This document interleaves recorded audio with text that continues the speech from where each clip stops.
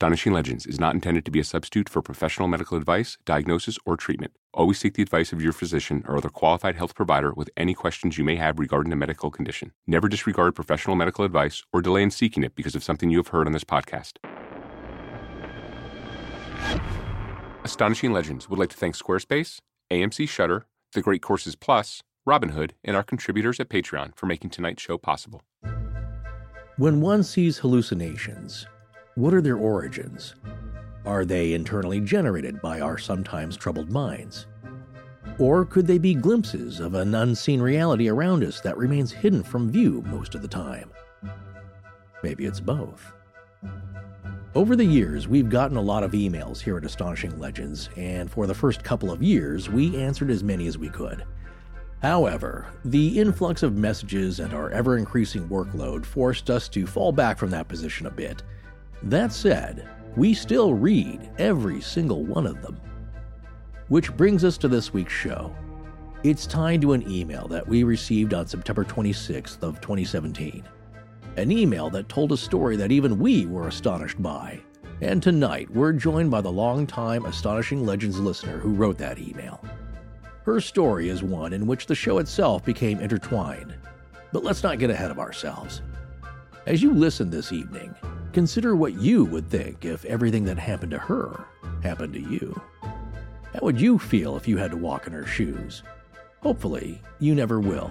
But if you do, maybe her experience will help you defend yourself against the unknown. After all, knowledge is power, in both the real world and the spiritual one.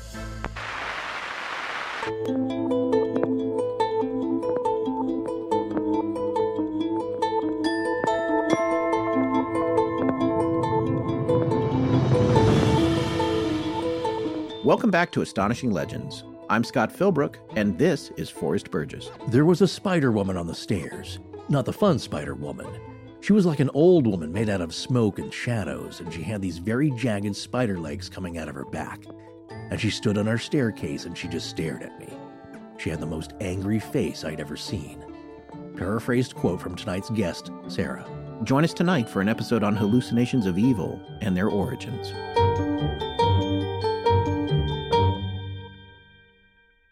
And we're back. Thanks for joining us again this week, folks. We're doing another single episode topic tonight, which we predict you are going to find fascinating. By the way, new coffee mugs are ordered and on their way, and they should be in the store by early March. We'll keep you posted on that. Oh, and on another fun note, I got my redaction marker, which was very exciting. We should probably be using it a lot more in our outline. Well, I have been redacting a lot of things. It's a true feeling of power. But most importantly, I went through the script that the Betts family sent, and with their permission, I redacted all the personal information out of it to protect people's privacy. And then we watermarked it and posted the entire thing as a password-protected PDF on Patreon for our patrons. It really is a fascinating read, so if you're a patron of the show, head over there and check it out. And if you're not a patron, but want to access extra content like that script, head over to patreon.com/astonishinglegends and check it out. And also, please remember to support our sponsors. Yes, between our sponsors and patrons, the show stays free to listen to, and we get to keep the lights on here in Blanket Fortiana. So tonight's show is a very serious one, but just fascinating, I thought. Very compelling about a real-life and potentially very dangerous medical condition by someone we now know. Yes, and speaking of medical conditions, I did want to explain that we did the interview a week or two ago, and I had a cold back then, or still had a cold. So yeah, not life-threatening, but it made you a little scratchy. I sound a little different, so I apologize for that. Our guest was overseas in the UK, and we had some tech issues with the Skype, which Sarah, our editor, the guest is also named Sarah. They are two different people, just to be absolutely clear. Sarah, our editor, was able to fix most of the dropouts and problems, but if you hear something that we had to leave in there, just know that we did our best to remove that, and we tried to fix it. We disconnected and reconnected the call several times, but it just kept happening. So. Yeah, mostly it was just a dip in the volume here on her end for whatever reason, and we tried calling back several times, and it just kept happening. So there you go. But anyway, we managed to cut around most of those. But if you do hear one, you'll have to forgive us. There's only so much you can do when you're thousands of miles apart. Right. Makes me go back to thinking that perhaps that transatlantic cable may have been a better idea, but it actually sounds pretty good. But you're going to want to hear all the details in tonight's story because there are a lot of tie-ins with an episode we previously covered, which is, of course, that's the thematic tie-in here. but also a real-life scientific and medical one, which may have also some supernatural overtones to it. All right, without any further ado, we're going to go right into the interview, and Forrest and I will be back afterwards to talk about it. We are very fortunate to have a guest on the show tonight who's coming on to tell a very poignant story that does seem to connect with some shows that we've done in the past. This is someone who reached out to us and told us she was a listener, and she had a story she wanted to share. Her name is Sarah, and the first thing I'd like to do, Sarah, is welcome you to Astonishing Legends. Thank you so much for coming on. Thank you very much for having me. I'm sort of teasing your story because it's so compelling to me. The first thing that we'd like to do is hear what happened to you a few years ago. What year would this have been? I think it probably started around 2015. I think it was. So fairly recently. Yes. Would you be comfortable sharing your story with our listeners? Yeah. Okay, great. Well, take your time, and whenever you're ready, we'd love to hear it. It's a little hard to identify exactly when it started because it was all quite, I think, innocuous to begin with. It started around 2015. I started taking antidepressants for low mood, fatigue, things like that. Around the same time, I actually had a hearing test because I developed tinnitus or tinnitus, and I remember how you say it. Yeah, I have that, by the way. It was pulsatile tinnitus. Okay. So it sounded like a very rapid heartbeat. It never matched up to mine. It almost sounded like a hummingbird. Oof. Okay.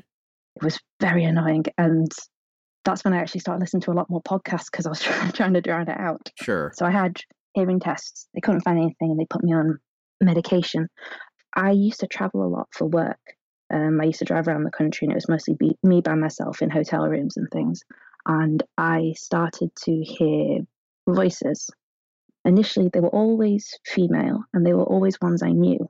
My mum, sister, and they were usually only calling my name. So my first reaction is I'm checking my phone to see if I've rung them by accident. I'm checking, is my laptop on? I'm checking, have they, for some reason, come to visit me in the middle of the night, in the middle of nowhere? But no, I'm just hearing them calling my name. So I brush it off as a kind of, well, that's an odd thing to be happening. But as time went on, this kind of continued. And I started to see things out of the corner of my eye. And you know how you might see like a shadow out the corner of your eye, and for a second you kind of panic and think, oh God, there's something there, but there's nothing. It started like that. And I would see often what I would take to be spiders or mice or things kind of just out of the corner of my eye darting around, and I turn and there's nothing there. Okay. And these progressed over time, and it's kind of hard to track what the time frame was for them developing because, as I said, the first few things were quite innocuous and I kind of just brushed them off as going, oh, well, that's a weird thing that's going on. I went back to the doctors and saying, look, I'm hearing people calling my name. I think I'm starting to see things, and they just upped my antidepressant medication. Then again, I was away from home. I was in a hotel somewhere in the middle of the countryside, and I saw a hand coming out from under the wardrobe. I was sat on the bed, and I was kind of getting off the bed to go to the side of the room to make a cup of tea or something. And I saw it, and I leapt back on the bed, and I just stared at it. I didn't know what to do. I was like, do I poke it? Do I call somebody? I don't know. I just kept looking at it, and eventually I kind of twigged, and I can't remember what it was that made me twig, but I just kind of went, that's not there. I don't know what that is, but that's not a hand. And I went over to it. Like when you see someone acting like an idiot on a horror film going over to something they shouldn't do. That was me going to investigate. And I was in that hotel I think I was there for a week. And over that short space of time, the hands multiplied. I started seeing several. And after the first time, they actually didn't worry me too much. I mean, it worried me that I was seeing hands because I knew that's not right. But they didn't scare me as much as kind of irritate me that something wasn't right, whether it was my eyes or something. But I remember one night, I think it was the last night I was there, I was sat on the bed with my back to the wall and I was on my computer, and I saw out of the corner of my eye 2 other hands come out the wall on either side of my face and kind of fold around the front of my face and sort of jerk back towards me as though it was going to pull me into the wall. Wow. Do they look solid in appearance, or? They looked like 80% solid, if that makes sense. They were kind of cartoony hands, almost like Mickey Mouse hands, you know, that kind of blobby glove. They were, I'd say about 80%. So I think I could probably see vaguely through them. Like, they didn't look completely solid. But I threw my laptop and then I locked myself in the bathroom. I don't know what that was going to do. And then fortunately, I don't think I slept that night, because after the first time I saw them, that was the first thing that scared me, because I felt for a minute, oh, hang on, what if? It felt like it was going to pull me into the wall. It was a very unnerving experience. So after that, I went home. I didn't work for a while. And that's when the little black shapes kind of out of the corner of my eye started sort of developing into more formed shapes. Like, it started off as small things, like it would be, again, mice or cats sometimes. And then they eventually became solid humanoid figures. And I would see them, they didn't move as much, but I would see them kind of stood. There were 3 who would stand in the corner of my room. And they didn't do anything. They looked almost a bit like stick figures, but slightly blurry. And they just stood, and I always felt like they were watching me, but obviously there was no faces, so I couldn't, see anything. One of the reasons I stopped working as much is because I drove a lot for my job. I traveled around the country, and I started seeing these black figures by the side of the road.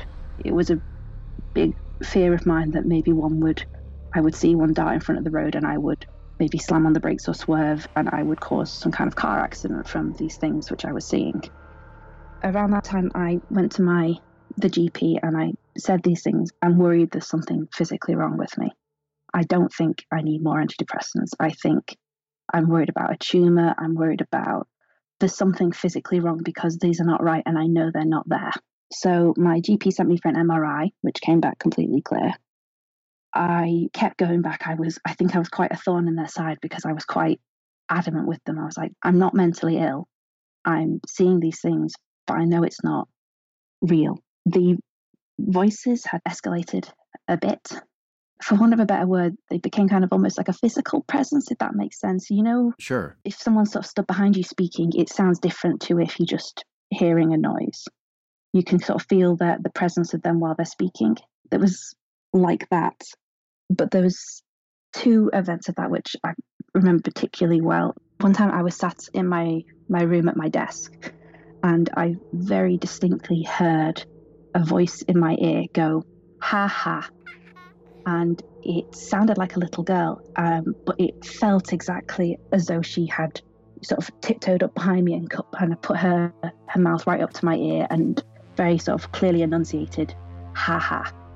Like, I could almost feel breath on my ear.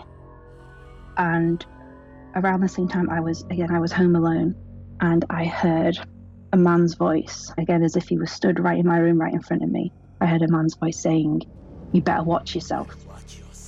And looking back, that was kind of the start of some of my less rational behavior, because I grabbed our family sword and I found myself just standing on the landing with our sword for about 20 minutes to half an hour until my family came home, because I was convinced, I thought there was someone in the house who had threatened me.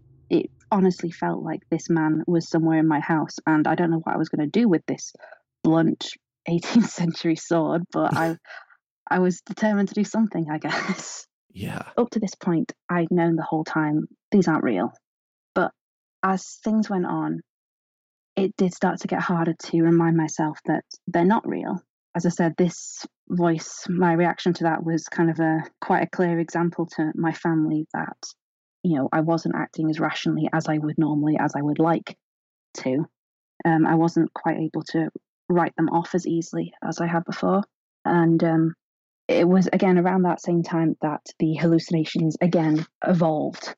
As I said, I've still seen the black figures, the little stick figures around the place, but they were pretty harmless. They were just sort of stood there. But there were about 2 who, I guess, developed a character, for want of a better term. Like, they developed into fully fledged things who I saw, and they genuinely scared me. There was a spider woman on the stairs, not kind of like the fun spider woman. She was like an old woman made of kind of a combination of sort of smoke and kind of shadows, and she had these very jagged spider legs coming out of her back. Our staircase has a kind of a 90-degree turn halfway down, and she stood on this 90-degree turn, and she just stared at me, and she had the most angry face I've ever seen. And I tell myself, she's not there.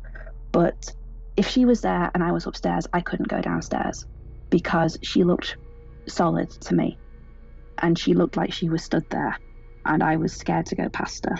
My sister came home one time to find me stood at the top of the stairs throwing cushions down because they would just go straight through her. There wasn't like a ripple or anything. They would just go straight through Spider-Woman. But I was trying to convince myself, look, the pillows are going right through. You can go through. She's not there. I was just trying to remind my rational brain, look, it's not physically there. But I hated her, that spider thing.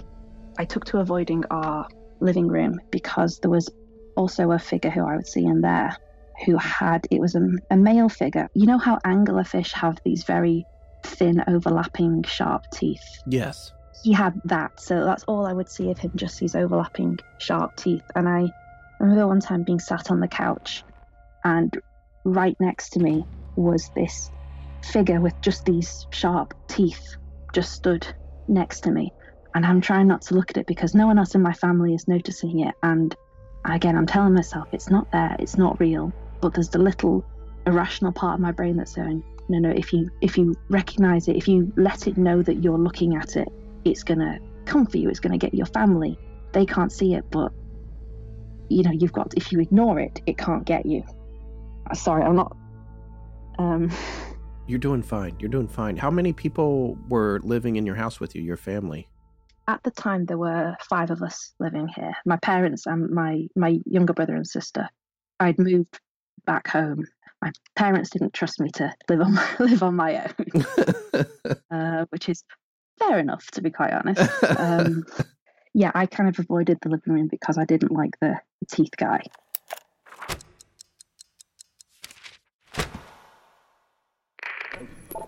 This is Jenny Cheng. Thank you for listening to Astonishing Legends. Let's get back to the show. So you were seeing specific characters in specific places. Those 2, yes. Yeah. To be honest, I didn't go out a lot around that time, so I don't know if maybe I would have seen more characters in specific places. There was one other who I saw only once or maybe twice, upstairs bathroom. I went in there and there was a woman sort of hanging partway from the ceiling, as though she was hanging by her neck, but there was nothing around it, but she just had her head to the side and she was rotten. She had one of her eyeballs had sagged down into her cheek and the hair was rotten away. And so this was an example of how blasé I was at times, because I remember opening the door, looking and just going, nope. And I closed the bathroom door and I just left it because I was like, I'm just not dealing with that right now. I'm just not going to use that bathroom again. Jeez. Yeah. Again, around the same time, so I've been going back to the doctors and they'd sent me for another MRI scan, but they'd also sent me around all the psychiatric departments because my moods had spiraled completely. I was also having, I was associating quite a lot. I had no interest. I was very tired. Basically all the symptoms which they initially diagnosed as depression and then was diagnosed as anxiety. But I was like, no, that's not it. I was sent to a psychiatric department near me where they diagnosed me with bipolar disorder. But again, the whole time I was telling them, okay, but I want you to check for a physical thing. I think this is a physical thing. And I think a big issue that was had was that I had the hallucinations, but I was not experiencing delusions. I think if I had gone in and said, I'm seeing a man over there and I know he's there, they would go, okay, great, you're having the hallucinations, you think it's there, we can give you this medication. But because I was so adamant, I'm seeing it, but I know it's not real. It was harder for them to classify me, if that makes sense. Yes, it does. I was diagnosed with a psychotic break as well. After a while, they thought it maybe was epilepsy because I was also sometimes getting the smell of smoke. So they gave me ECG or one of those ones to check. Again, no epilepsy. And eventually they diagnosed me with, I think it was a schizoaffective disorder. They believed that I was schizophrenic. But I was going through all these different things and I was seeing all these different doctors and they were doing these tests. They believed I was mentally ill and I didn't. And I think that was a very big bone of contention. It got to the point very much with my doctors where you could see them just being like, oh God, it's her again. I think they just wanted me to accept the diagnosis they were giving me. Like I did have one doctor, one of the last ones, say something along the lines of, I think you just really need to seriously consider that you are mentally ill and that we can work with that. There's things we can do to help you, but you need to accept that. And I said, okay, but I'm not. So that didn't really go down too well. Okay, but no. Yeah, pretty much. I don't really know why, but I just knew because I study psychology. I've got 2 degrees in it. I understand psychology. I understand mental disorders. I don't have anything against mental disorders. I don't see a stigma. Right. I don't think there should be a stigma with being diagnosed with a mental disorder, but I was 100% sure that that's not what I had. And if I'd felt that I was mentally ill, then I would have accepted it and gone, okay, fine, I am bipolar, I am schizoaffective, I am having a psychotic break, but I'm not. So I'm not accepting that, which, like I said, didn't go down well. As I said, I was going around seeing so many different psychiatric facilities and so many different psychiatrists and psychologists and doctors who all gave me different diagnoses, different theories for what I had. And one of the ways they test for psychosis is basically a checklist. There was one that they did twice. And the first time I did it, I took it very, very seriously. By the second time I had to do one, I was kind of done with it because I was there going, nope, this is not where I should be. I don't see why I should be here because this is not helping me in the slightest. Which is, of course, what everyone says who's in that scenario. Exactly, which doesn't help at all. I remember one of the questions on the checklist is, I'm paraphrasing here, but it's something along the lines of, do you believe that God or the devil are talking to you? And then the next question is, how long do you believe God or the devil has been talking to you? And obviously it's supposed to be if the patient answers this, then you ask that. The person who gave me the second test obviously hadn't been doing it very long. So she asked me, how long has the devil been talking to you? So I said, he's not. And I did that. I started laughing because I was thinking, I can't believe I'm at this point in my life where she asked me how long I've been chatting with the devil. And I just started laughing. And that's not something you want to do in the middle of a psychiatric exam. Yeah. It didn't go down fantastically for me. Fortunately, there was another doctor in there who did kind of understood why I was laughing, because I think that could have gone pretty badly if he hadn't intervened. But they wanted to put me on antipsychotics. There was talk for a while when my moods got very bad of having me sectioned. My mum even said, I mean, she was kind of a bit at her wit's end, I think, but she even said, if it's going to help you, if it's going to fix, then we would find somewhere to send you, which is kind of a bit of a jarring thing to hear. Sure. I didn't want to take the antipsychotics because that felt like giving in. Again, that's what everyone feels in that situation. But if they give me the antipsychotics, the doctor said they would have to inform the DMV, who would then take away my driving license, and I wouldn't be able to work because I drive for a living. And I drive to see my friends, and that just felt like one bit of freedom. That felt like a bit of a chain around my ankle almost if I gave in and agreed to that. This time I was hearing things. I was actually listening to podcasts almost constantly because if I was listening to that, I couldn't hear the things talking to me. And I was seeing things almost constantly. And some of them, like I said, I was very blasé about. The hands would still appear on occasion. But I remember batting them away because it was very much like, just get out of the way. This is not important. So even like the figures, the stick figures were just almost like every day. Like, okay, that's there. It shouldn't be there, but its presence isn't upsetting me. Well, its presence is upsetting me in that I know that I'm seeing something I shouldn't be seeing. So something is clearly wrong with me. But that being there wasn't upsetting. The Spider Woman upset me, and the teeth guy upset me. But in a way, I think I was very lucky, actually, in a way that I didn't believe it, because I think it would have been terrifying if I truly believed that these things were in my house.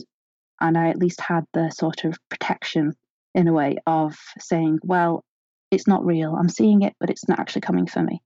I don't know why I didn't get the delusions, but I'm very grateful that I didn't, that I knew from the start that it wasn't a real thing.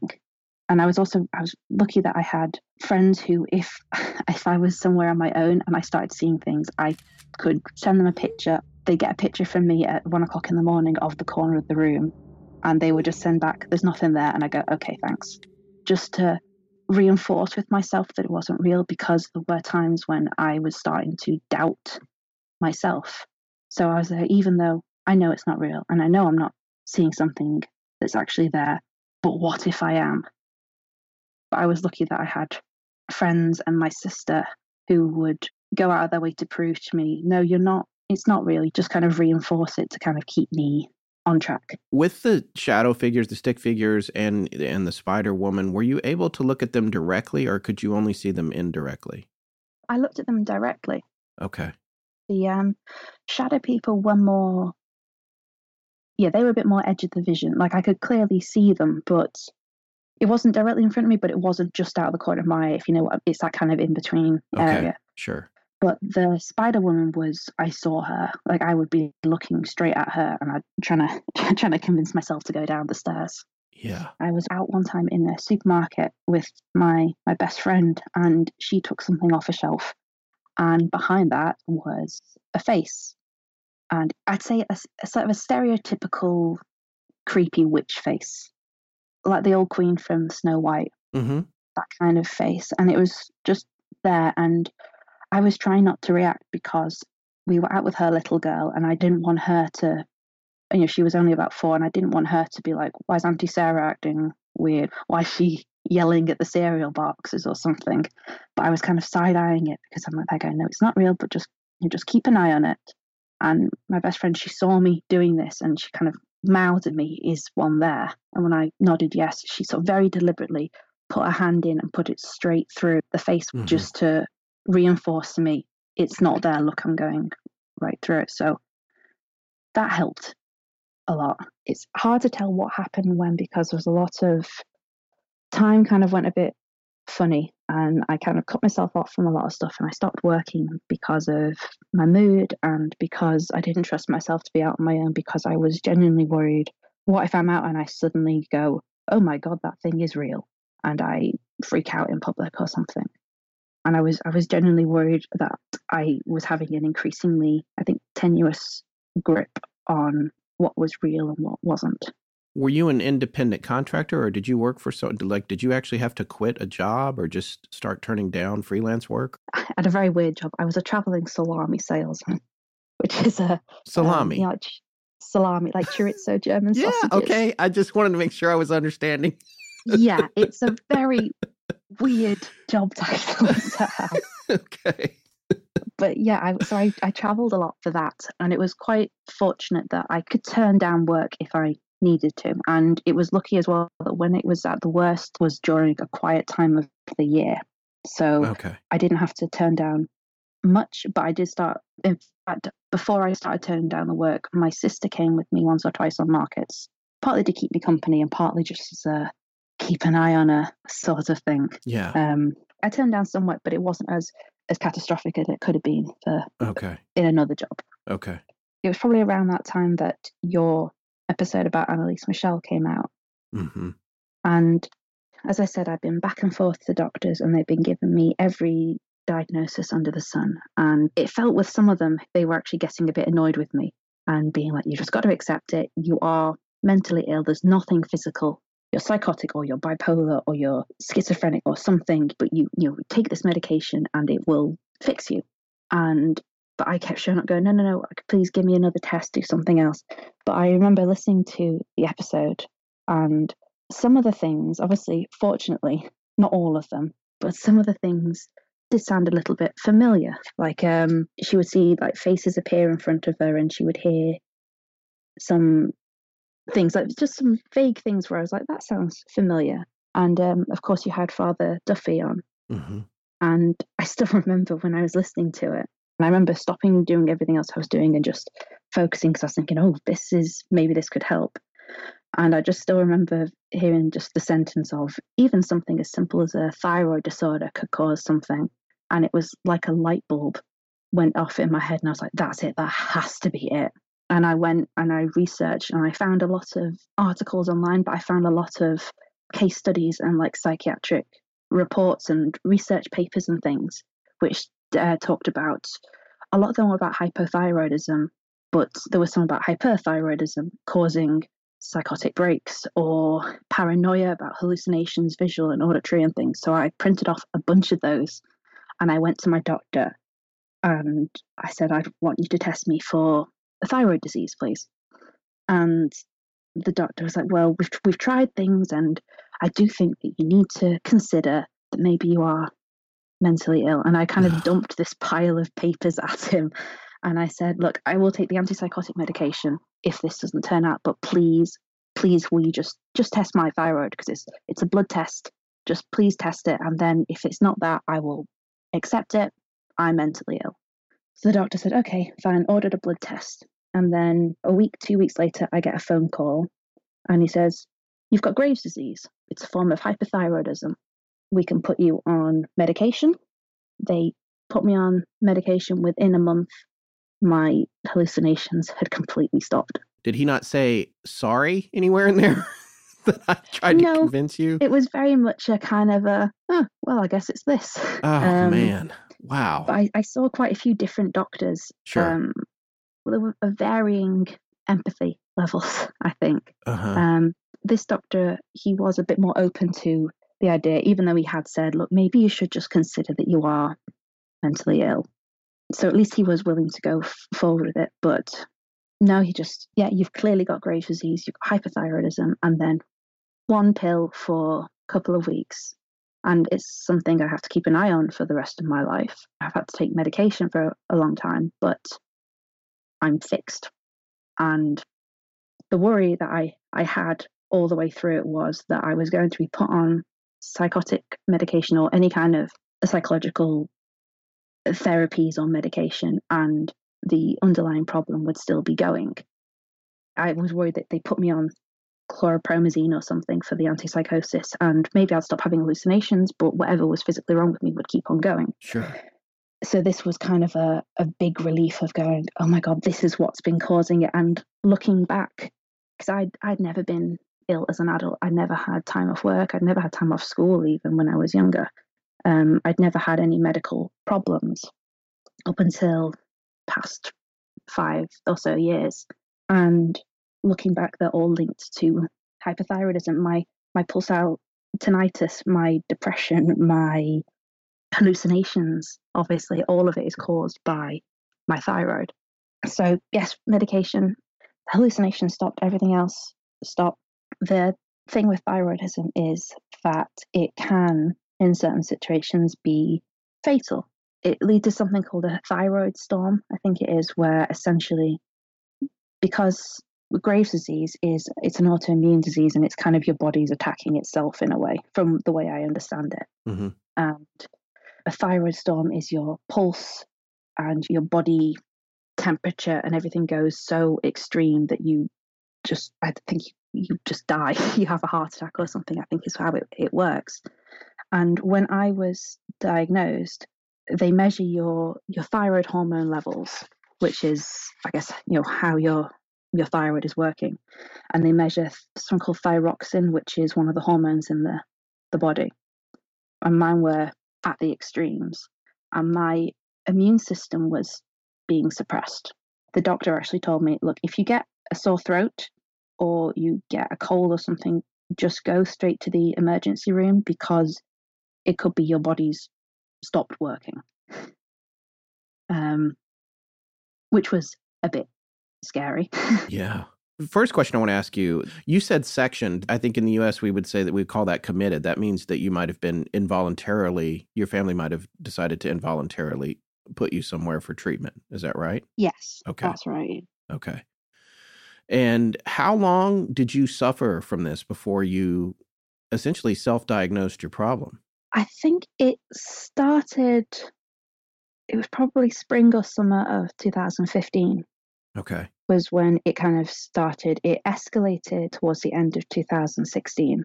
And then your episode came out, it was the second episode, it came out on the 14th of July, 2017. Okay. I had my diagnosis by August 2017.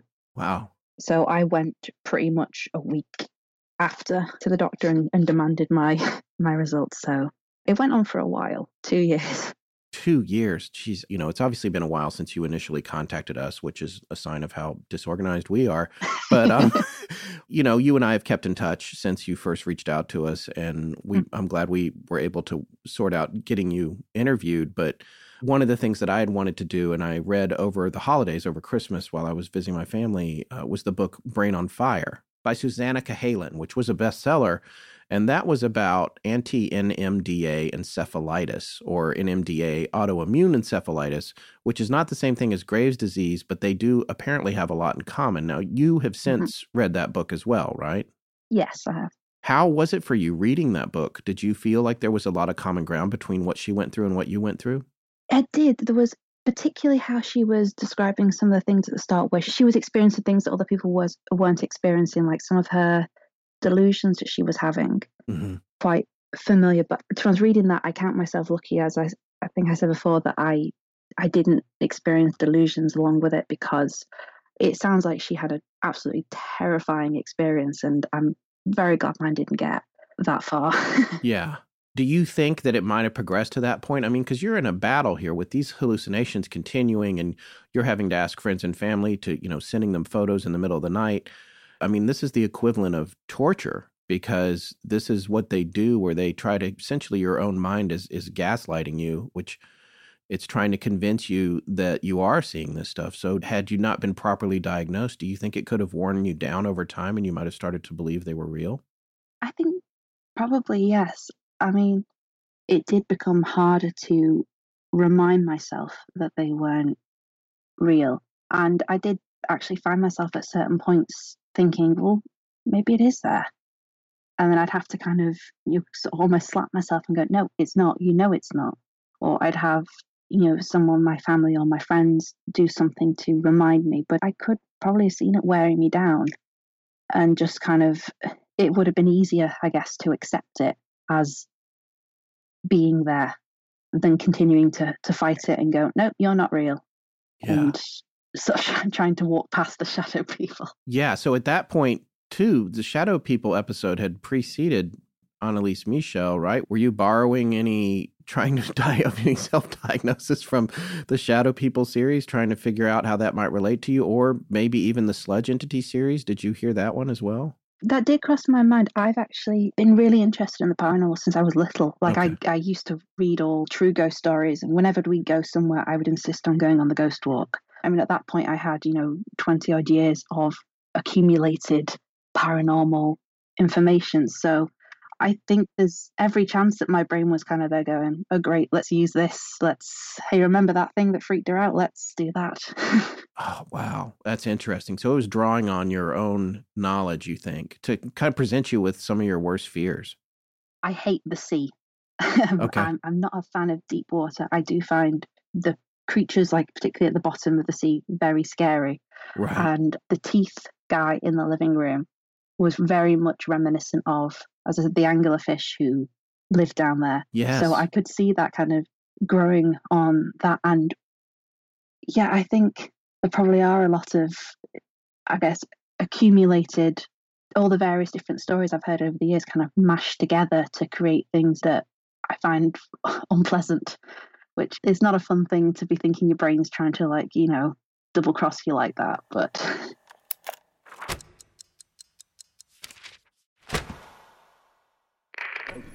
Hi, I'm Eva from Baltimore, and you're listening to Astonishing Legends with Scott Philbrook and Forrest Burgess. Now, back to the show. During this time that you were having the hallucinations, did you suffer any because I know that Susanna Cahalan had a lot of odd physical symptoms as well, like itching and things like that. Did you suffer anything like that while you were going through this? I did have, I developed a tremor Okay. in my hands I couldn't get rid of. And I developed also a bit of a tic. Uh-huh. I would find myself jerking my head very sort of rapidly to one side. Other than that, I don't remember it. I did, but they're the ones that stick out because that's something I remember my mum saying, "Why are you doing that?" It's like, I don't know. It's just happening. And you couldn't control it, but then once you got it under control, that went away as well. Yes. Yeah. Okay.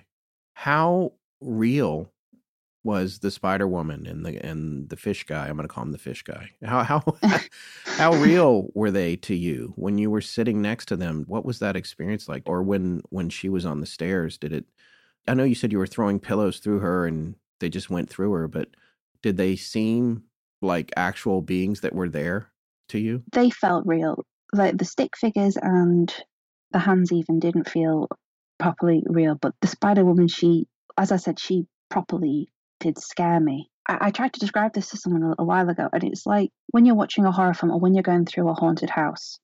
I don't know how you feel about haunted houses, like the fairground ride ones, but well, I used to like them. Yeah. My perspective has shifted. Yes. When you're going on a fairground ride or something, and you know it's completely fake, but if something jumps out at you, you're still scared of it. Sure. Or when you're watching a horror film, you know it's completely fake, but you still jump, you're still scared when it's happening. And it was kind of like that, even at the start when I was 100%, that's not there, I'm seeing it, but I know it's not there. It was very hard to try and as I said, I couldn't make myself go walk through it because it felt like it was there. It felt like at any second it would reach out and grab me. And she didn't. She never moved other than just sort of, I guess, turning to watch. Mm-hmm. But there was always in the back of my mind this sort of, no, she's just waiting. She's going to move and get me. She looked and felt very real to me. During this time, did you ever have any strange dreams when this was going on? I don't think so. I used to have very vivid dreams. Around this time, I actually stopped remembering my dreams. I don't know if I stopped dreaming, but I stopped remembering them. Interesting. Yeah, it was quite weird because up to that point, I'd always been one of those really irritating people who'd gone, "Oh, I had this great dream last night." But no, I stopped remembering or stopped having them, actually, which I hadn't thought about up until now. But yes, that was around then, actually.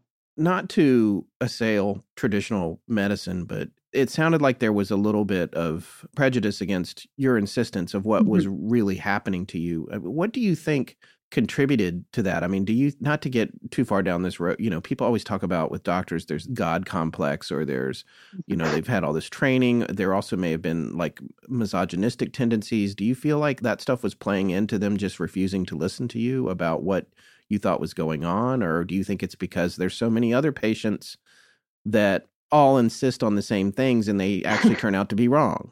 It felt like a combination. I didn't see one doctor through the whole thing. It was some I'd see once. There was a lot of different ones. Mm-hmm. I think it was probably a combination of a lot of them. Like some of them did very much seem to be of the opinion of, well, I think it's this and you're not a doctor, so you're not right in this and I'm right. Mm-hmm. I've done a lot of reading since then about it, and there is a big problem of, particularly with younger women, being overdiagnosed with mental problems in lieu of actually seeking out a physical solution to things. And again, that's not saying for a second that I don't think you should be diagnosed with mental disorders. I'm wholeheartedly for that. But it is particularly a problem with young women that they're more likely to say you have anxiety than maybe you've got breathing problems, or they're more likely to say you have depression and having hallucinations, then maybe we should check your thyroid or something. Mm-hmm. It's also a case of where I live. Unfortunately, I think our psychiatric care system is not the best funded in the world. So I think once you're diagnosed with something psychological, it's hard to convince them that it isn't psychological.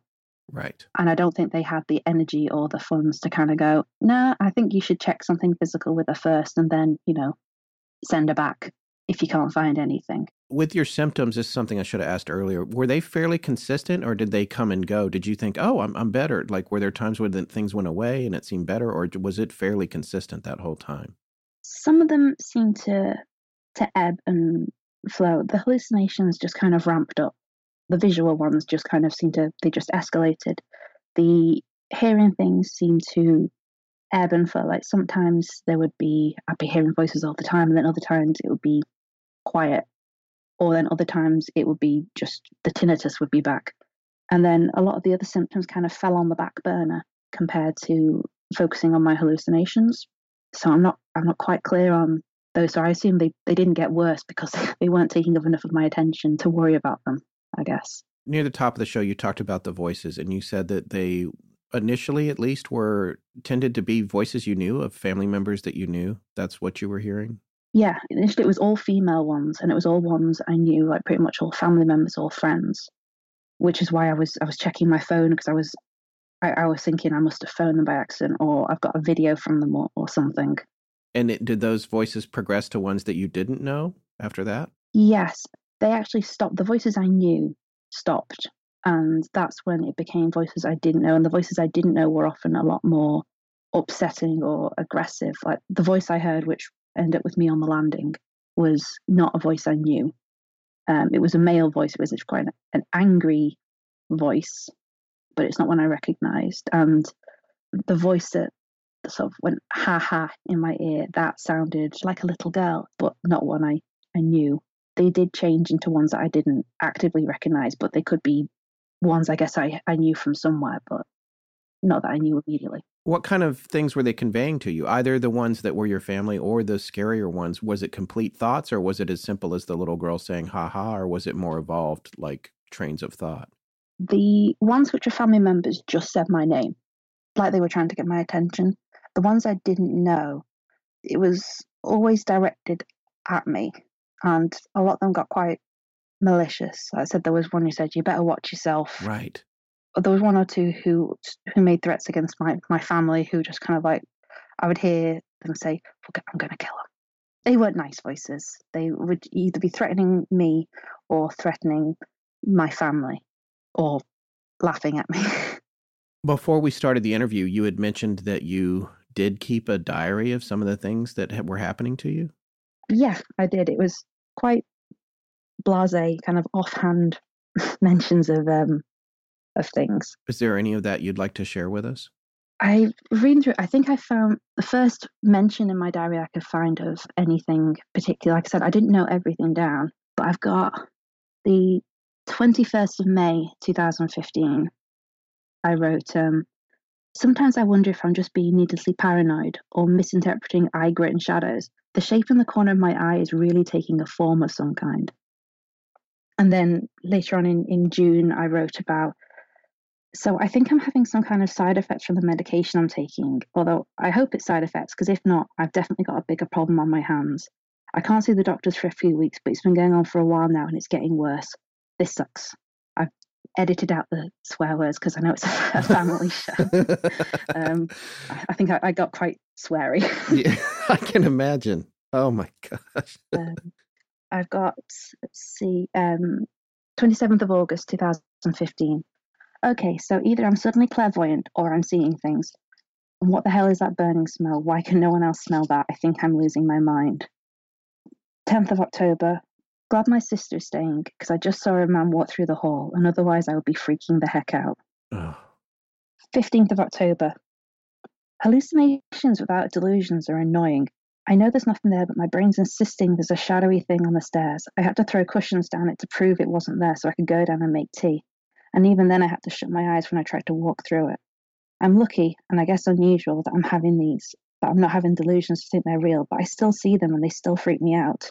Try reading a book quietly when the hands are coming at you over the bed. It's getting harder to remind myself that they're not real, but they're not. I've got one about, I wrote when I heard the ha-ha in my ear. That was the 29th of December, 2015. Creepy thing happened before. I was home alone and right in my ear, I hear a voice go, ha-ha, and it freaked me the hell out. It was like a little girl's voice, and I didn't just hear it, I felt it. Like someone leant right into my ear and very clearly enunciated it. And I know I have a history of things like this, but in the past it was more like a sound and not the feeling of physical person along with it. Like when I had that psychotic break, although fun update on that, now they think maybe I'm epileptic and the hallucinations and the smelling smoke and everything could be a mini seizure. Although if it isn't, we're back to square one as far as explanations go. Anyway, the sound before was more like a sound being played in the room on a speaker, not like the physical presence of someone being there and saying it. I'm walking this very narrow line right now where I know this is bollocks, but I think it's real all the same. I don't know. Either this is a new hallucination, or I'm going more crazy, or I'm just being haunted. None of these are exactly the ideal scenario right now. Like I said, I was very blasé when I was writing it. I'm not really one who goes very deep in the emotions when I write Right. a diary. Last one, if that's all right. Yeah, absolutely. So the 7th of January, 2016. Dropped sister off at station, and apparently the parents are on the way back from the airport, which is good because there's a woman hanging in the bathroom and I refuse to deal with that. Looks like I'm going back to the doctors. And then later on, I told Mum what's going on with the hallucinations. Suggestions were PMT and maybe it's your Nana. If Nana did choose to come back from the other side, I'd like to think she'd have better things to do than lurk on the stairs like some kind of shadow and scare the hell out of her eldest grandchild. And don't even get me started on the PMT suggestion. Oh, wow. You were up against everything trying to figure this out. Susanna, in her book, In Brain on Fire, she talked about paranoia too. Did you have any of that? Or, any concerns about your family, or did that not happen for you? I did have, sometimes it was hard to distinguish what was paranoia about seeing the things and just thinking there was something wrong with my brain. But I did find myself getting more paranoid. Like I'm someone who's quite happy to walk on my own at night. It doesn't worry me. Mm-hmm. But for the first time, I'd be walking, I'd be convinced there's something behind me, and I'd be convinced that my family were talking about me. I'd be convinced that they didn't believe me. I got quite paranoid. I'd have quite a lot of arguments with my mum where I would be yelling at her, going, "You don't believe me. Why don't you believe me?" And she'd be like, "I do believe you. I do." Like, I don't think you don't. You're lying. Why are you lying? So did get quite convinced that people weren't being truthful with me. I was quite paranoid that they were, talking about me, or that they were, thinking I was a liar or something. So there was that. But again, fortunately, not to the extent that Susanna had. Right. But it still didn't sound like a picnic for you, though, either. It wasn't fun. No, I wouldn't do it again. When you mentioned that you managed to get it treated and you have to take medicine for a long time, is this a lifelong thing, or how does that treatment play out? From what they've said, I'm not 100% an expert on it, but from what they've said, it is a long-term thing. They're actually taking me off the thyroid medication briefly because I think in some situations it can be a kind of one-off situation. And I mean, I was on the medication for up until I think 2 months ago, because when I was diagnosed, my levels were very low, so it was taking that long for them to actually get back into a normal range. Okay. Unfortunately, I've started experiencing some of the symptoms again. Now I'm off the medication, so there is a probable chance that they're going to put me back on it, and I will be back on it for life. The options are usually either leave you on the hypothyroid medication for life, or what they prefer to do is either radiotherapy or to actually remove your thyroid and then have you on hypothyroid medication for the rest of your life. So not fantastic scenario. So I'd rather remain on the medication for now and then see how it goes. But it's a relatively long term. It's something I'm going to have to be aware of, I think, for the rest of my life. But it's something that was a very incredibly easy fix once we knew what the problem was. So the diagnosis was a lot more trouble than the fix. A lot more. I mean, as I said, I started taking the medication, and within 2 weeks, my hallucinations had stopped. My moods were almost back to normal. All right. Well, now you've heard the show. You've been listening. You told me before we started you're 100% caught up. So now I'm going to ask you the Astonishing Legends questions. Are you ready for these? Oh, God. No, it's okay. There's only a few of them. I think my heart rate just went through the roof. No, don't, if there's anything you don't want to answer, you don't have to. But okay. Are you a religious person? Is there religion in your background? I was brought up Roman Catholic. We went through all the motions, confirmation, christening, all that stuff. I'd say I am lapsed Catholic. Okay. But it's important in my family. So you grew up with that. Was there ever any part of you during your experience that thought, I might be possessed? No. Okay. As I said from the start, I think I was very scientifically minded about it. Not that sorry, I didn't mean that to sound as disparaging as I think. No, it's not. No. Say, I didn't think it was disparaging at all. So it was an open-minded question, and that's an open-minded answer. So yeah. No, as I said, I grew up with all of that, and I know all things. And as I said, I grew up with interest in the paranormal and things, but I don't think for a second it crossed my mind that it was anything but an illness. I actually went to the Mackenzie Greyfriars.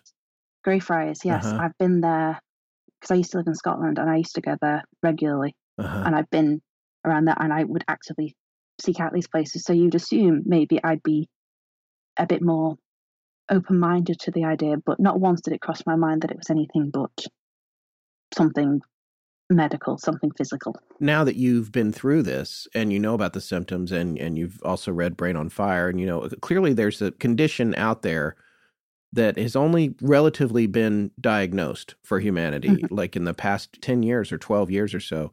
Giving all the information that you now have and what you've personally lived through, do you personally believe in the idea of possession and exorcism and those sort of things that some people think Anneliese Michel went through? Or do you think she was more likely misdiagnosed with the condition that Susanna said in her book, with the same condition that she had, or something more like what you had with Graves' disease? I think I'd be more inclined to say that there was something medically wrong with her. Uh-huh. Not that I'm open-minded to the idea of possession and things like that, but it does seem in Anneliese Michel's case, it does seem that there could have been a lot of other explanations for it, and I would put possession kind of lower down the list. Okay, maybe. Right, which is the same thing Father Duffy said when he was on our show, was that he believed in the possibility, was 100% believer in possession, had seen what he thought or what he felt like he knew were cases of possession, but he also felt the same way that you did. And so it's pretty fascinating to me, I guess, the idea of those two possibilities coexisting, or some people at least thinking that they do. I'm sure that we'll have listeners to the show, and we'll probably get a lot of feedback on this episode of people who will say, well, no, possession doesn't exist. This is what it is in every case. It's either Graves' disease or the NMDA encephalitis, or some other unknown condition. But there will be other folks that will say, well, those things all exist, but you have to differentiate and determine, because in other cases, and this brings me to kind of one of my last big questions is, do you think that your condition could be remedied with nothing more than a religious ceremony or intervention, like an exorcism or something like that? Does it ever go away, what you know about Graves' disease, or can it go away without medical treatment? I think maybe some of the symptoms could be suppressed. I mean, obviously, the placebo effects are, very well documented. And I think if someone's got the strong enough belief in a religion, I think it probably could very well maybe help repress some of their symptoms. But I don't think it could actually fix them. Like, as I said, I'm a lapsed Catholic. I don't think there's anything I believe in enough that would cure it other than medicine. But no, I think it could maybe suppress the symptoms and maybe make the person feel better. But I think they would still have the underlying problem of they've still got a thyroid disorder, or they still have something like that. Right. Do doctors have any idea how this comes on in a person? I don't think so. I think that they have like a rough idea of, it affects more women than men. I think it can run in families, but it doesn't seem to run in mine. They have a lot of ideas of maybe smoking could cause it or something like that. But I think sometimes it might be one of those things that just happens. I mean, I'm not a doctor, so I'm not quite sure. Sure, but, of course. For me, there's no family history. There's no particular reason that I would have it other than I've just had it.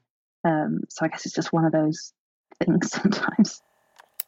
Well, the most important thing is we're so glad that she's okay now, and she's getting better. Yeah, she figured it out, which is amazing. There's a lot of things about this story that struck a chord with me, not the least of which being that listening to an episode of our show is what brought her out of it. And Father Duffy, I have not contacted him ahead of time. I could text him, but I kind of wanted this episode to be a surprise for him. So I'm going to... Oh, if he's still listening. Yeah. No, I don't mean that. Yeah. I don't expect him to be sitting around listening to every episode, but I'm planning to text him after this goes up and say, right, check it out. He wasn't claiming anything definite, to be sure. He was just saying that's a possibility. It could be something as simple as a thyroid. Yeah, he just said as a thyroid problem or thyroid condition, I think. So that gave her the seed she needed to get it figured out. And I do want to talk about some of the aspects of her interview, but the first thing that I wanted to address was, for me, and I'm probably the only person that thinks this, and maybe this is a dangerous point of view, but the idea of the word hallucination has kind of a stigma to it that I think is unfair. Like when I was looking up the definition of it, one of the many definitions for it, said that it was objects with no reality. So then I was like, well, what is reality? What is real? And the definition of that was having objective independent existence, existing as a physical entity, or having properties that deviate from an ideal law or standard. Now, the definition of hallucination, according to Merriam-Webster, is perception of objects with no reality, usually arising from disorder of the nervous system or in response to drugs, such as LSD. Yeah, we'll talk about that actually a little bit later. The next part of that definition says an unfounded or mistaken impression or notion, and then a colon, and it says delusion. Right. So, which she did not have, I think, as we and she made that clear. She said, I was not delusional. Well, that's what's interesting, too, is that made it hard for them, the doctors, to give her a more firm diagnosis from their end. Right. The idea of the hallucination is attached to the definition of reality and what is real. And as anyone who listens to our show knows, we're not real set in stone on what reality is. Well, we don't view it that way. A lot of people don't either. But you hit on an important point in that is a natural, I believe, part of the human condition, human behavior, our modes of how we want to think about things, is that there are a lot of common themes here that we're seeing, which is why this story was so interesting. It touches on a lot of them, and that we as humans generally, and I believe especially with the scientific community, want to think that we have it figured out. We want to have control over our experiences and our input, what we see, what we feel, what we hear, what we know, what we think we know, because it makes us feel good that, we got this figured out. I mean, sure, there are a lot of things that we're experimenting with and we're still learning new things, but we pretty much got this down. And that has been the case since the first people on the earth, is that that's a part of being human. And 200 years later, 100 years later, maybe 50 years later, we realize we didn't really know everything. Somebody made a comment, I can't remember if it was on Twitter or how it came to us, maybe through Facebook, but I've experienced this myself. When I was in college way, way back when, I had an ulcer or something that felt like an ulcer. And I remember back in the old days, stress is what you're stressing out too much. Well, you're in college. Yeah, you're obviously, like with her, in that sometimes this condition with Graves can be stress induced. They're not really sure what causes it. It might be a part hereditary as well, something in your genes, but no single gene has been found. Yeah, she was talking about that right. as well. But I remember way, way back in the day, at least when I had the new medication, was that what we can do is alleviate some of that pain. So they gave you Tagamet, which turns off your stomach acid. So, all right, thank goodness it's not burning anymore, or I get that sharp pain, and then you can allow it to heal. Well, just 10 years later, then they find out that it's H. pylori bacter, I believe, is the little bug that causes it's viral, the ulcer. Right? Bacterial, I believe. I'm sorry. Yeah, I think I got the name right. It's been such a long, long time. But it's an infection. It can be induced or aggravated by stress, but they're not totally sure. It could be just something you ate or touch, like anything else.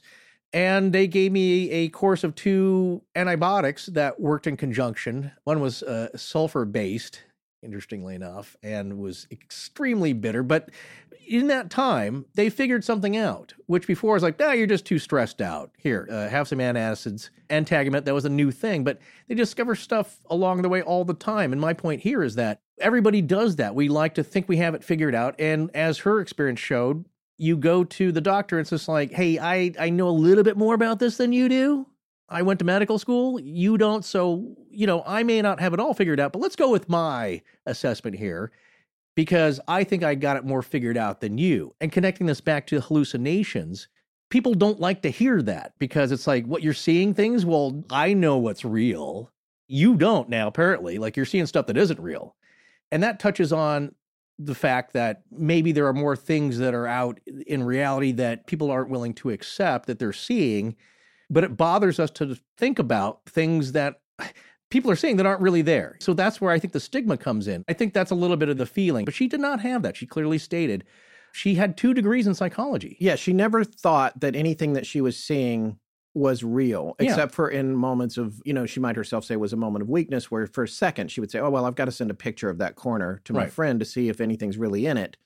But she never was really at the point where she thought that all the stuff she was seeing was definitely there. She knew it wasn't, but it was still frightening. Like the spider woman on the stairs, she's still throwing pillows at it. She doesn't want to walk through it. And, who can blame her? So I also think it's interesting how she talks about initially the voices she heard were of her loved ones calling just her name, not really conversations, but then that later changed to the threats that were from voices that she didn't know. And so that is really fascinating because when you think about Graves' disease and also NMDA, autoimmune disorder, or, that disease has several names, and it was only just recently discovered in the past 12 years, I think, past dozen years or so. But it's interesting that whatever that illness does to you or to your nervous system or to your immune system, the end result is that your senses not only get interfered with, but they're being interfered with in a way that is producing something that your brain understands. Like the fact that it's not just that you're hearing voices, it's voices that are saying words that you know. It's not gobbledygook. I mean, at first it's just shapes. She's seeing stick figures or weird little shapes or whatever. But then it becomes a full-blown, well-defined character, the Spider-Woman or Mr. Fishman. Well, it's evolving. Right. So how is that working? Why isn't it more entropy? How is it coalescing into something that you understand? That's my question. Is it a result of the instigation from the illness, or is it just your brain trying to make sense of things that are coming into it? And then whatever the answer to that is, how does that affect how we perceive reality in general? Am I making sense? I feel like I'm not really making sense. Mostly. I guess. But that gets to the larger argument for me, again, when we're talking about our final conclusion points here. What is this thing? What is happening here? Is it totally medical? I see it breaking down into 3 things, of course.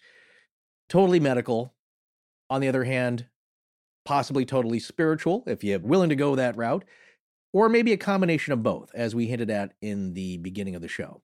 It could be a combination of that with one leaning more towards the other. To be clear, we're talking about general instances of this. We're not specifically diagnosing Sarah. No. Like I'm saying, in general, when people experience these kinds of things, what is the root cause? And one thought I had, and this might come from the one side where it's totally medical and the people in totally medical camp don't go anywhere near the middle or the other end. It's all just medical. So let's say it is all just medical. Because I was wondering about this aspect as well. Why are the things that Sarah was seeing so horrific, so terrifying, really awful imagery?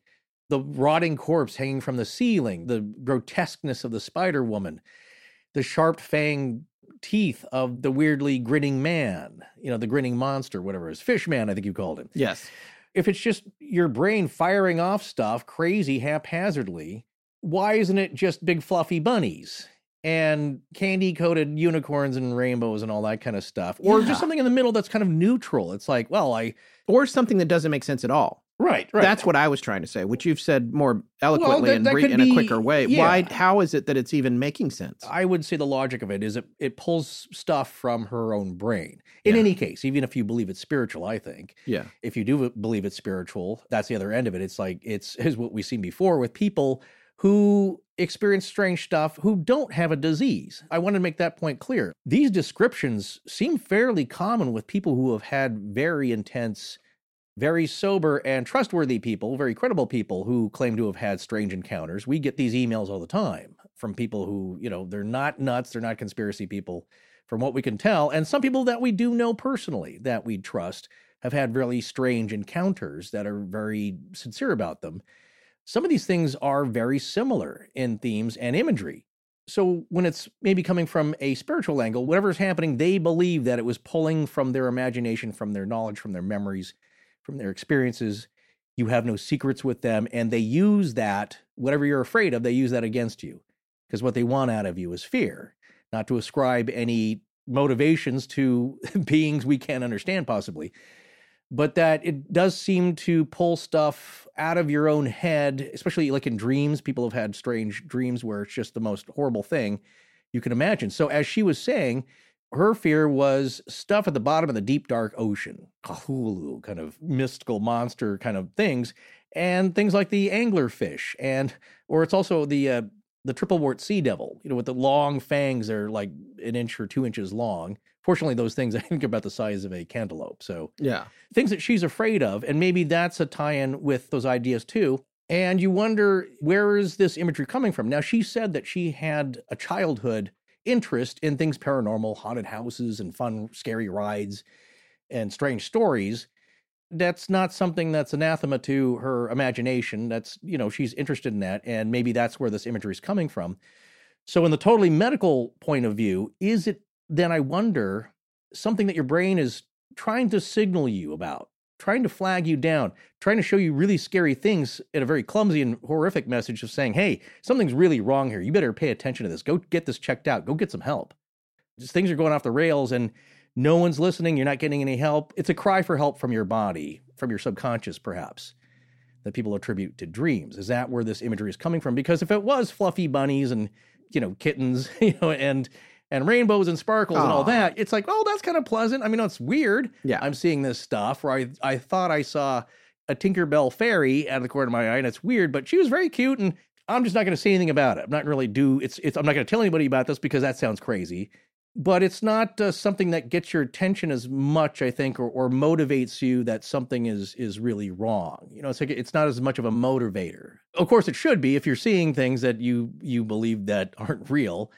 You should get that checked out, but maybe it's not put as much of a fire under you as it would with something horrific.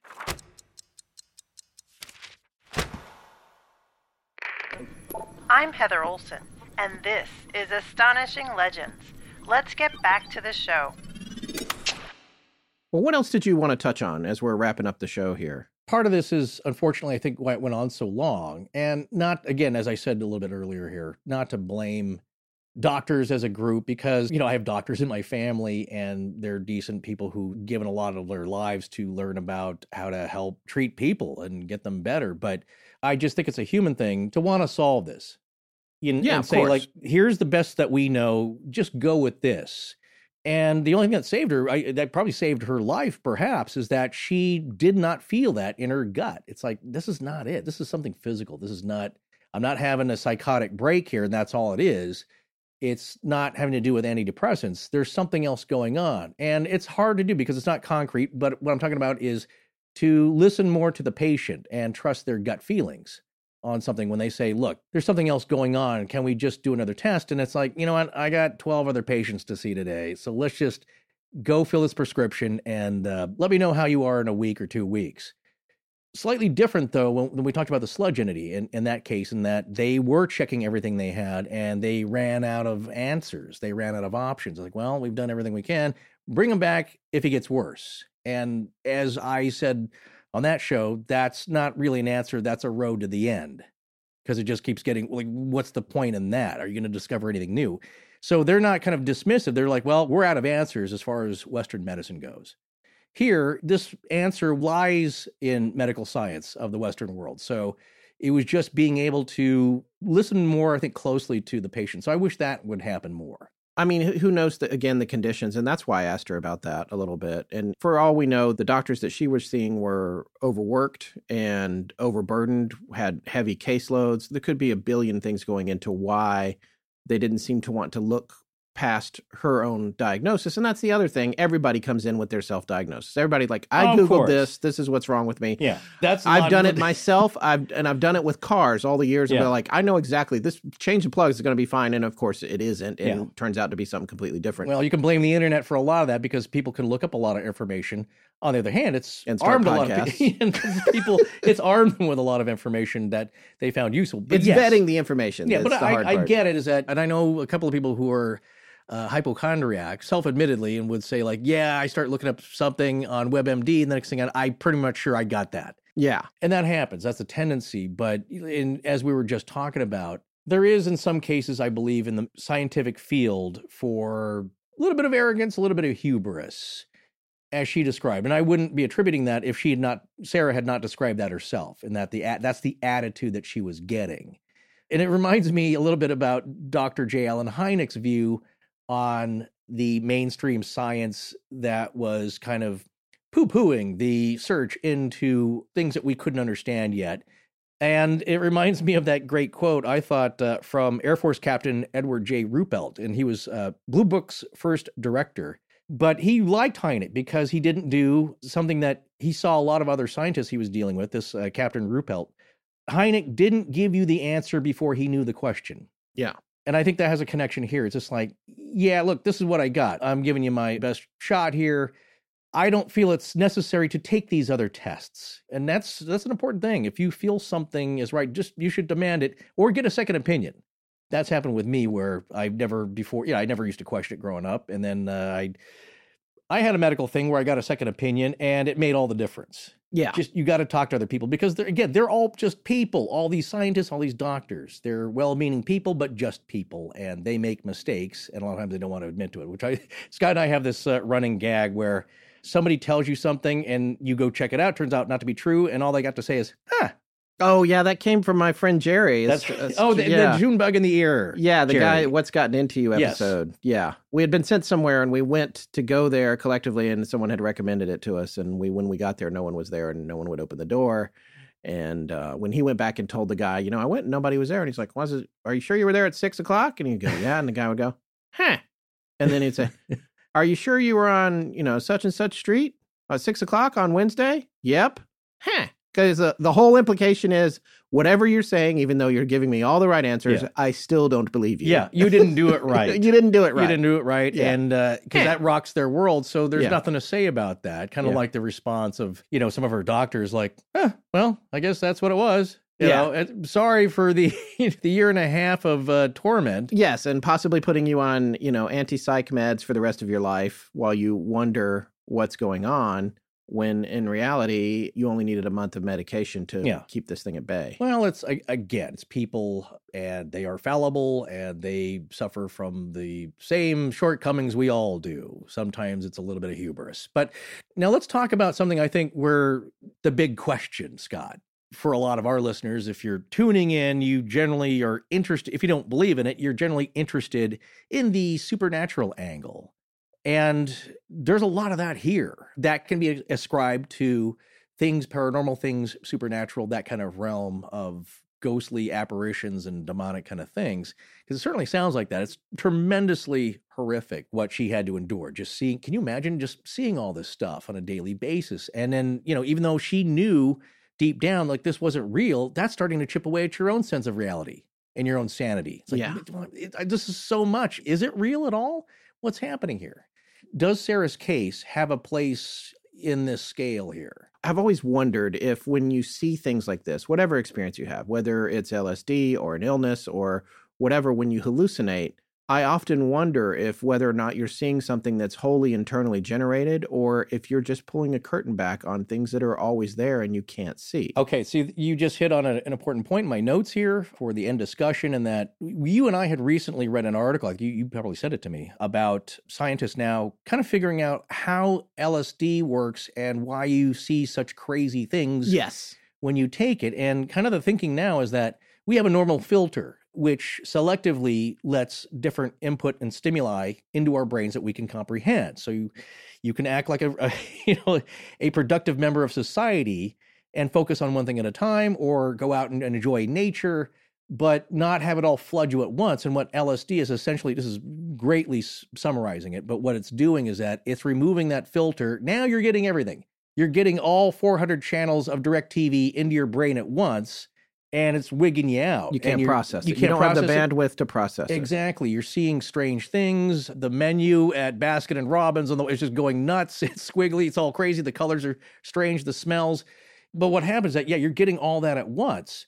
And that's why you start to see things that maybe aren't there. I've not really heard too many hallucinations. But that's my question. We're still getting back to my question. Yeah. Are you seeing things that aren't there? Well, are you seeing yes. things that are there that you don't normally see? Well, that's the second point that made me think of this, is that if you remember back at the NDE episodes series we did, I think it was Dr. Mario Beauregard, or one of the scientists that had, probably misattributing that quote, but who had the idea of, well, people are saying that you're seeing these things in the near-death experience, like angels or family members and bright lights and all that good stuff, just because your brain is deprived of oxygen and your body's basically panicking. Your mind is panicking and throwing a bunch of images out at you that might be comforting, or the T-1000 Terminator going to do all those characters like, let's try this, let's try this. Here's somebody you met at a supermarket a while ago. Yeah. It's just throwing everything at you. And that's all that's happening. It's nothing supernatural or spiritual. Your brain's just deprived of oxygen, and that's what it does. You see things, you hallucinate, and that's all the near-death experience is, and you come back or you don't. What one of the near-death scientists had to say is like, well, maybe that near-death experience, that deprivation of oxygen and that panic state of extreme adrenaline and whatever's going on chemically in your body is stripping away the filter that keeps us from seeing dead people and ghosts and spirits and having these experiences of a bright light and a warmth and something loving or even something horrific, but it shields you from that. And now you've turned that filter off. It's like when you go to the eye doctor and they bring that giant crazy looking thing around and put it in front of your eyes and they're flipping. Better? Worse? Better? They're just changing and changing. You're still looking through something, though. You're looking through something. You know, obviously in the case of the eye doctor, you're seeing something clearer. Right. Or fuzzier.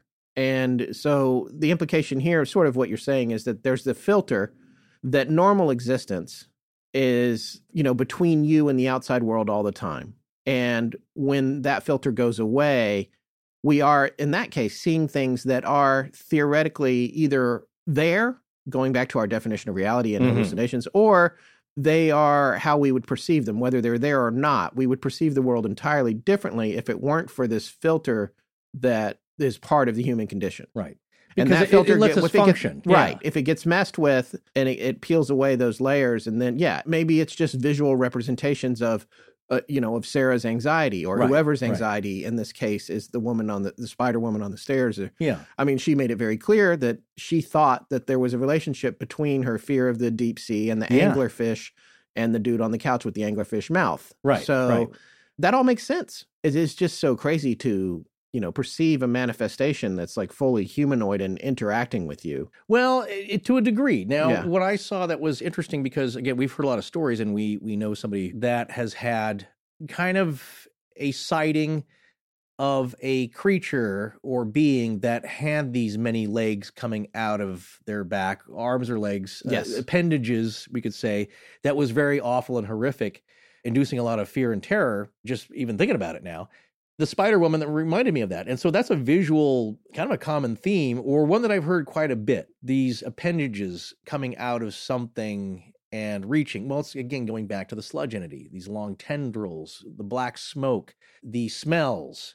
And we know these people that we've heard these stories from don't have a medical condition, because that's the other thing I was going to say. It's not everybody who sees this has some kind of medical condition, because obviously those get worse, or maybe they're intermittent, but it's not like they have a disease that goes unnoticed and they just see something and then it goes away.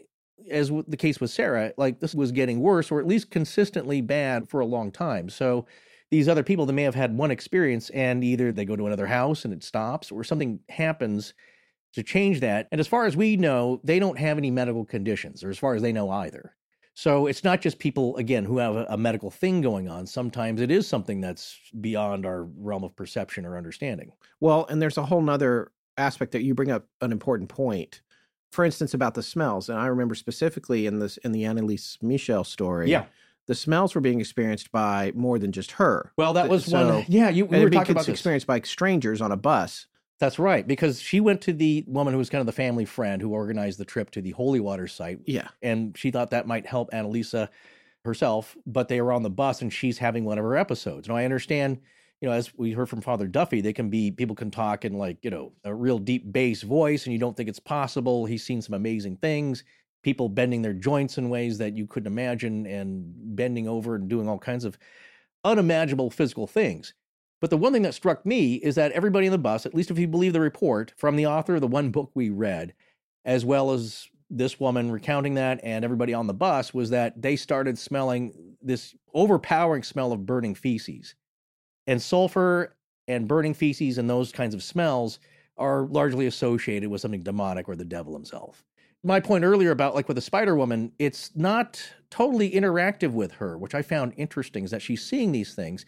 So yeah, in your case, I think there were other people who experienced other stimuli other than just her. So in Sarah's case, yeah, it was just her. It was just her, and it was specifically hallucinations. Right. It's a whole different ballgame when two people who are completely separate individuals see the same thing. Right. Or smell the same thing, or a piece of furniture falls over, or a sound is made that people are hearing. And in some cases, the sound might not be actually existing in the real world, but both people have heard it in their heads. Yeah. In other cases, it is in the, there's something went thump upstairs. Yeah. Well, Devil in the Diner. That's two people separately, independently experiencing the same sensation. Right. And that's a whole different ballgame unless you both have the exact same condition, like Graves' disease or non-receptor NMDA encephalitis.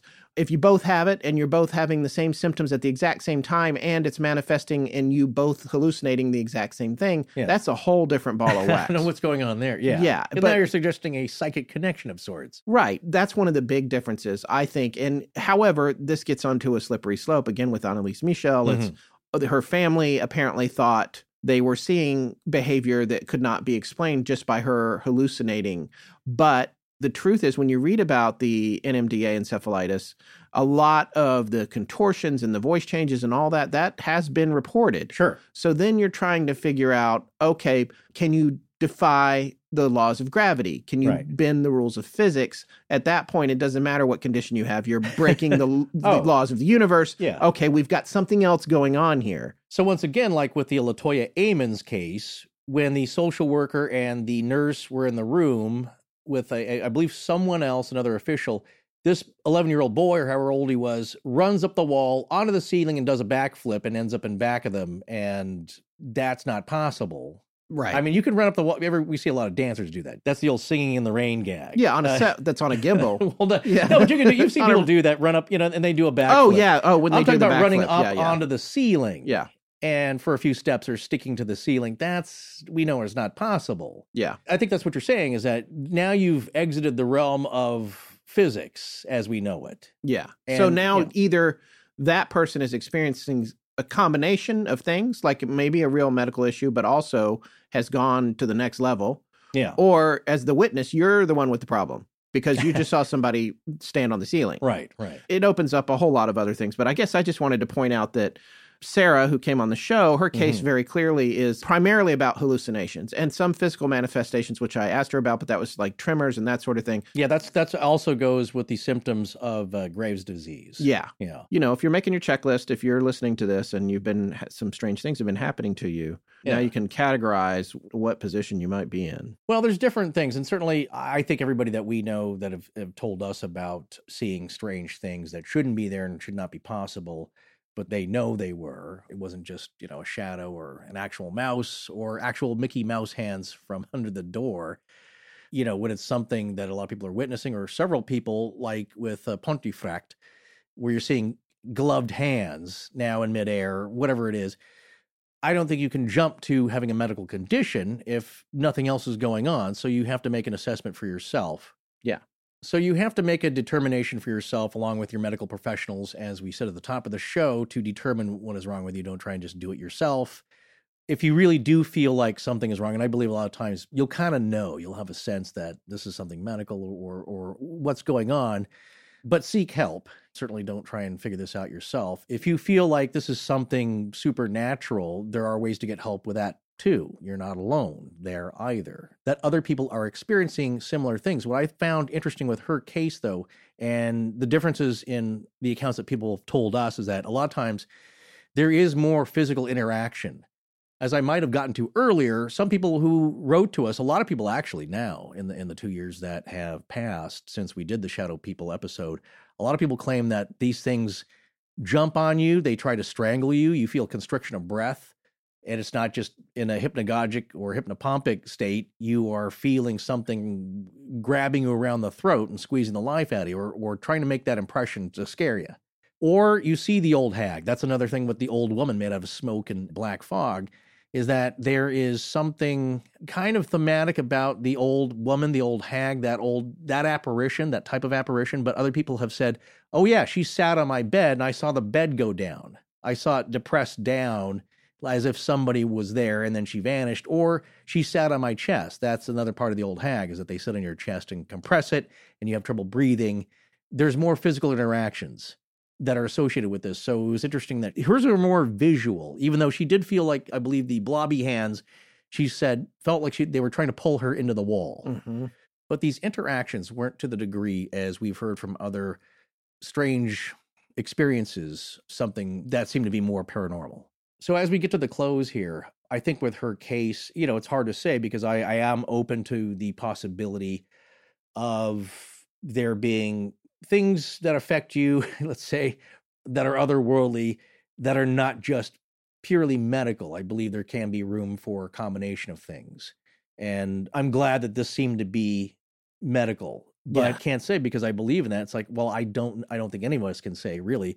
Maybe there is a spiritual angle to this, but at least it was able to be controlled for the most part with Western medicine. And we're always thankful of that. We're not always looking for the woo-woo answer to this stuff, because it does seem like she has gotten better. However, it's still a challenge for her, right? She has gone off the medication that she was initially prescribed, and that was done specifically to see if the symptoms would return, and some of them have. So, and that's not a shock, but it's something that you have to check for. And so it looks like she's going to need to have ongoing medication, right, possibly indefinitely, to keep this issue, Graves' disease specifically, at bay. Right. So she's a very brave person, and I thought she was really brave of her to come on the show, actually, and tell such a personal story. Absolutely. And thank you so much, because we do believe it can help other people. Just talking about it, which is the first step, can enlighten other people or just get you to question, maybe I should look into this. This reminds me a little then of the sludge entity, in that people have reached out to us since that aired and said, well, I have something medical going on. I think I've exhausted all my options. And what would you suggest? It's like, as long as it's not interfering with any medication or treatment or anything that your doctor says, because of course, go there first. But if it doesn't seem like it's going to hurt, or it's not going to conflict with your medication anyway, then why not explore it, or at least check into it? That's part of the theme here too, is get a second opinion, wherever that opinion might be, then be judicious about it and watch out for yourself and be your own advocate. But question your doctors, look for more information. And that's kind of what saved her here, no matter where you get the information. But again, use your own common sense and arm yourself with knowledge. Now, final question for you. Do you believe this is strictly medical? I think in her case, I do believe that it is strictly medical. And I think it's very compelling to hear her say that she thought that Annalise's case was primarily probably medical. And right. I don't think she said this, but for me and Father Duffy, I seem to remember his opinion was that it was a combination of possibly medical and abuse, or a combination of the two. I mean, that's it's kind of a controversial thing to claim, especially when that's just going by his casework. Yeah. And he admittedly will and say, also the evidence in her case. Yeah, getting banged up like that, and the way it was described and going by his field work, that's what it sounded like to him. He was the first to admit he's not actually examined her, which you have to do to make a decent assessment. But in that case, though, with Annalisa Michel, just because of what's been described, I'm not totally convinced it was completely all medical and abuse. I mean, I can't even say about the abuse. I don't know. No, I'm not sure either. But I guess, getting back to what I think about Sarah's case, and I'm not a licensed anything. So, no, but we're not even licensed to do what we're doing now that you're listening to. But, I agree with her that it's a medical condition. Yeah. And obviously, medical treatment is helping it get better. Yeah. Then to me, by definition, you're dealing with a medical situation. Right. My only question is, and this is the out of left field stuff, and this is where the skeptics and our friends, we have many friends that are skeptics, will roll their eyes at me probably, is whether or not a condition like this is the symptoms and the experiences are all medical in nature, or if those are spiritual experiences that are happening because of a medical condition. Yeah. Well, so no, that's the question that I have. Yeah. And I don't know that it can be answered, really. But there are people who, they're not taken seriously by anybody in mainstream science. No, we should have them on the show. Well, that's because we love answering emails like that, complaining. They're not taken seriously, but that is a big area of thought now for people who do these more esoterical studies and people who accept there's a spiritual angle to our physical condition. And thinking that there is something to do, there is some connection between our physical bodies and condition and the spiritual condition and the spiritual world. And maybe one affects the other. There's a lot of people who do believe that a lot of these things may be sparked by something negatively spiritual and that one feeds off the other. And then once it goes away, you ignore the spiritual part of it because that's kind of what it wants.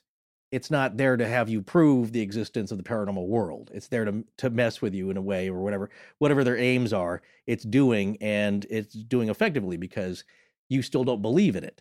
So that's what we're left with is just more questions. And in this case, unfortunately, medical science hasn't totally cured her, but it's a way for her to cope. So, Sarah, I just wanted to say thank you again for coming on the show. It was a very brave thing to do, and I think it was really noble of you to share your story so that more people that might be experiencing the kind of things that you're experiencing will be sure to explore all of the possibilities for what's going on with them. So we're going to close out tonight's show with Sarah reading the original email she sent us on September 26th of 2017.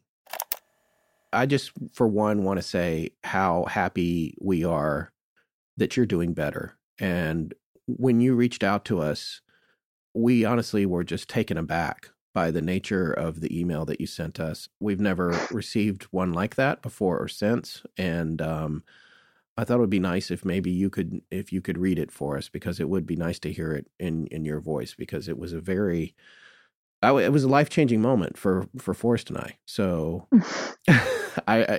you could have, by the way, you could have gone through everything you went through, including hearing about it on our show. And we obviously are going to pass this along to Father Duffy, and never have told us how this came about. So I want to thank you for reaching out to us about it. It means a lot to us.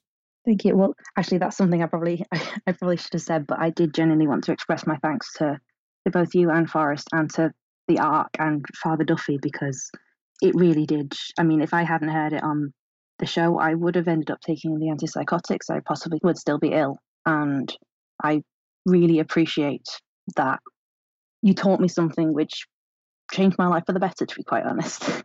So thanks. Well, thank you so much for your time and coming on and telling this story. I think it's not only is it going to strike a chord with people, it may help somebody else. That's what I'm hoping. I mean, that's something that I kind of, since it's happened, I've been telling everybody having psychiatric symptoms, but, also consider just in case, because I've been looking up online about misdiagnoses and I've not managed to find the number for the UK, but I think it was the International Thyroid Federation. Okay. They estimated that almost 50% of people with thyroid disorders are misdiagnosed.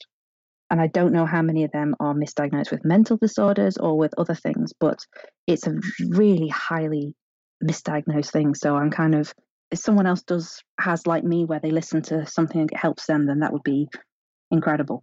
I'm telling everyone now, it's like, check your thyroid. Well, if it's any consolation, you just told probably between 150 and 200,000 people. So. Oh, geez. That's good, though. I mean, if our audience wasn't that size, you probably wouldn't have heard the first one with Father Duffy. That's true, yeah. Thank you. Thank you for speaking with me, and thank you for getting back to me in the first place. And obviously, thank you for the show. Oh, thank you, Sarah. It's not something we ever expected from our silly little paranormal podcast that we do. So, all right. Well, if you'll read the email for us, and then I'll let you go. Dear Scott and Forrest, this is going to sound a little strange, but I need to thank you because a piece of information from your show probably saved my life. I've been suffering from auditory and visual hallucinations for over a year. It started with hearing voices calling me when no one was there, and with small black shapes out of the corner of my eye darting away when I turned to look. This escalated over a short time to become shadowy creatures scuttling across the floor, disembodied hands grabbing for me, and finally developed into full-blown shadowy humanoid figures, all while I was wide awake in the middle of the day. I saw a rotting corpse hanging in my bathroom, a creature with a mouthful of jaggy teeth in my living room, and the worst one, a ragged, spidery shadow woman seemingly made from dark black smoke. I would hear voices threatening me, telling me to watch myself or else, or that they'd kill my family. While I fortunately maintained some awareness of reality, with my brain refusing to accept what my eyes and ears were adamantly insisting was there, I was carted around multiple psychiatric facilities, where I was diagnosed with everything from a depressive psychotic episode to full-blown schizophrenia.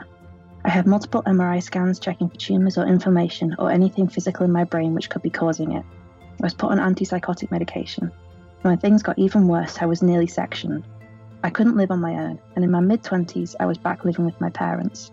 I wouldn't socialise with anybody because it's hard to keep a conversation going when I was constantly trying to keep an eye on the shadowy people around me. I was terrified. Even though I knew they weren't real, they felt so real, and I was resigned to the fact that my life had ground to a halt and that I had perhaps gone completely crazy. That's when I happened to listen to your episodes on the Devil and Annalise Michel, specifically the one with Father John Duffy, where you talked briefly about potential other causes of her symptoms, some of which were sounding worryingly familiar. You mentioned that something as simple as a thyroid condition could cause such symptoms, which led me to do some research and discover numerous papers to the fact, which I immediately took to my doctor to insist on another blood test, this time to check my thyroid function. Within a week, I had the results. I had Graves' disease, an autoimmune disease which is a form of hypothyroidism, and if left untreated can be fatal. My thyroid levels were all in the danger zones. My white blood cell count was so low, my immune system was barely functioning. This is what had been causing my hallucinations. I was immediately started on medication, and within weeks, almost all hallucinations had stopped. So I wanted to say thank you. I don't know if you'll ever read this, and it may seem silly, but it means a whole lot to me, and I just wanted to let you know. Since the doctors had long just decided me crazy, without listening to your podcast and hearing that one thing, it is doubtful my hypothyroidism would ever have been discovered. My life would still be on hold and still in danger. After so long of living with these hallucinations and nothing seeming to work, I can't believe it's finally over. So Scott and Forrest and Father Duffy, from the bottom of my heart, thank you. I genuinely owe you guys my life. Yours sincerely, Sarah.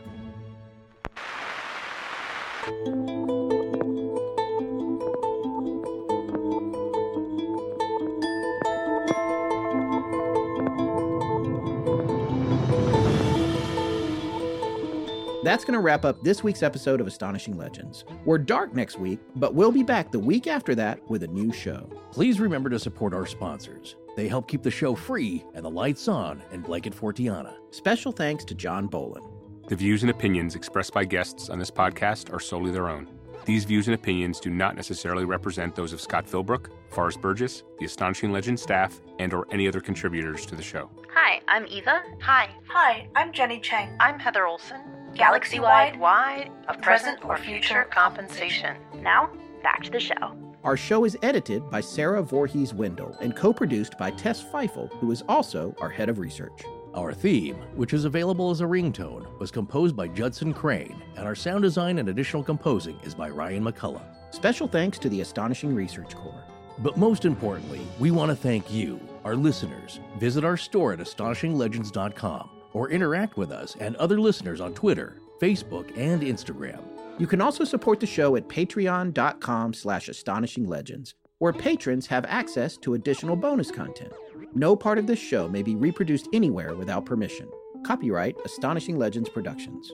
Good night.